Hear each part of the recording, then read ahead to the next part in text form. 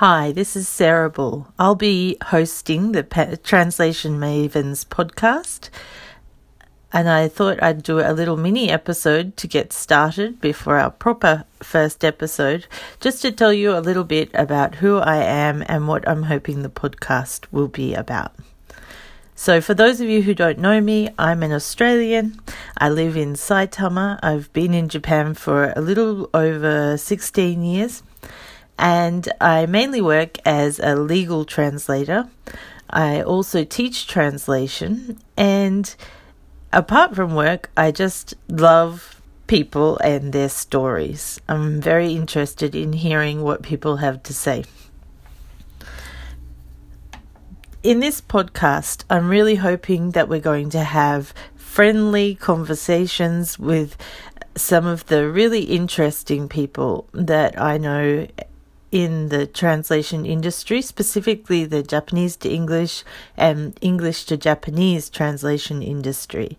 I'm hoping that through the conversations we'll get to hear of a whole heap of different perspectives on a wide variety of topics related to the industry.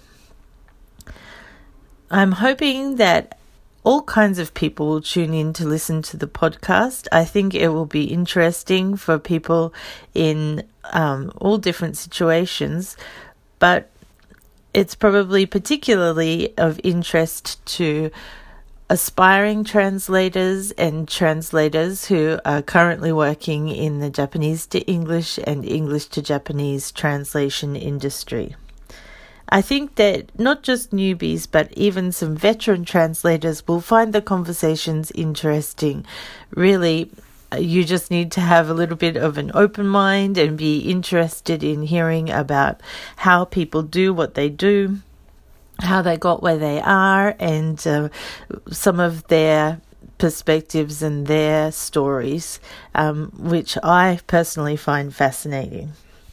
I have a lot of people lined up to come on the podcast, and I already know that they're going to have a lot of interesting things to say about how they got into translation, what they do to make that career successful, how they stay healthy, how they maintain their interest or improve their skills, etc., etc.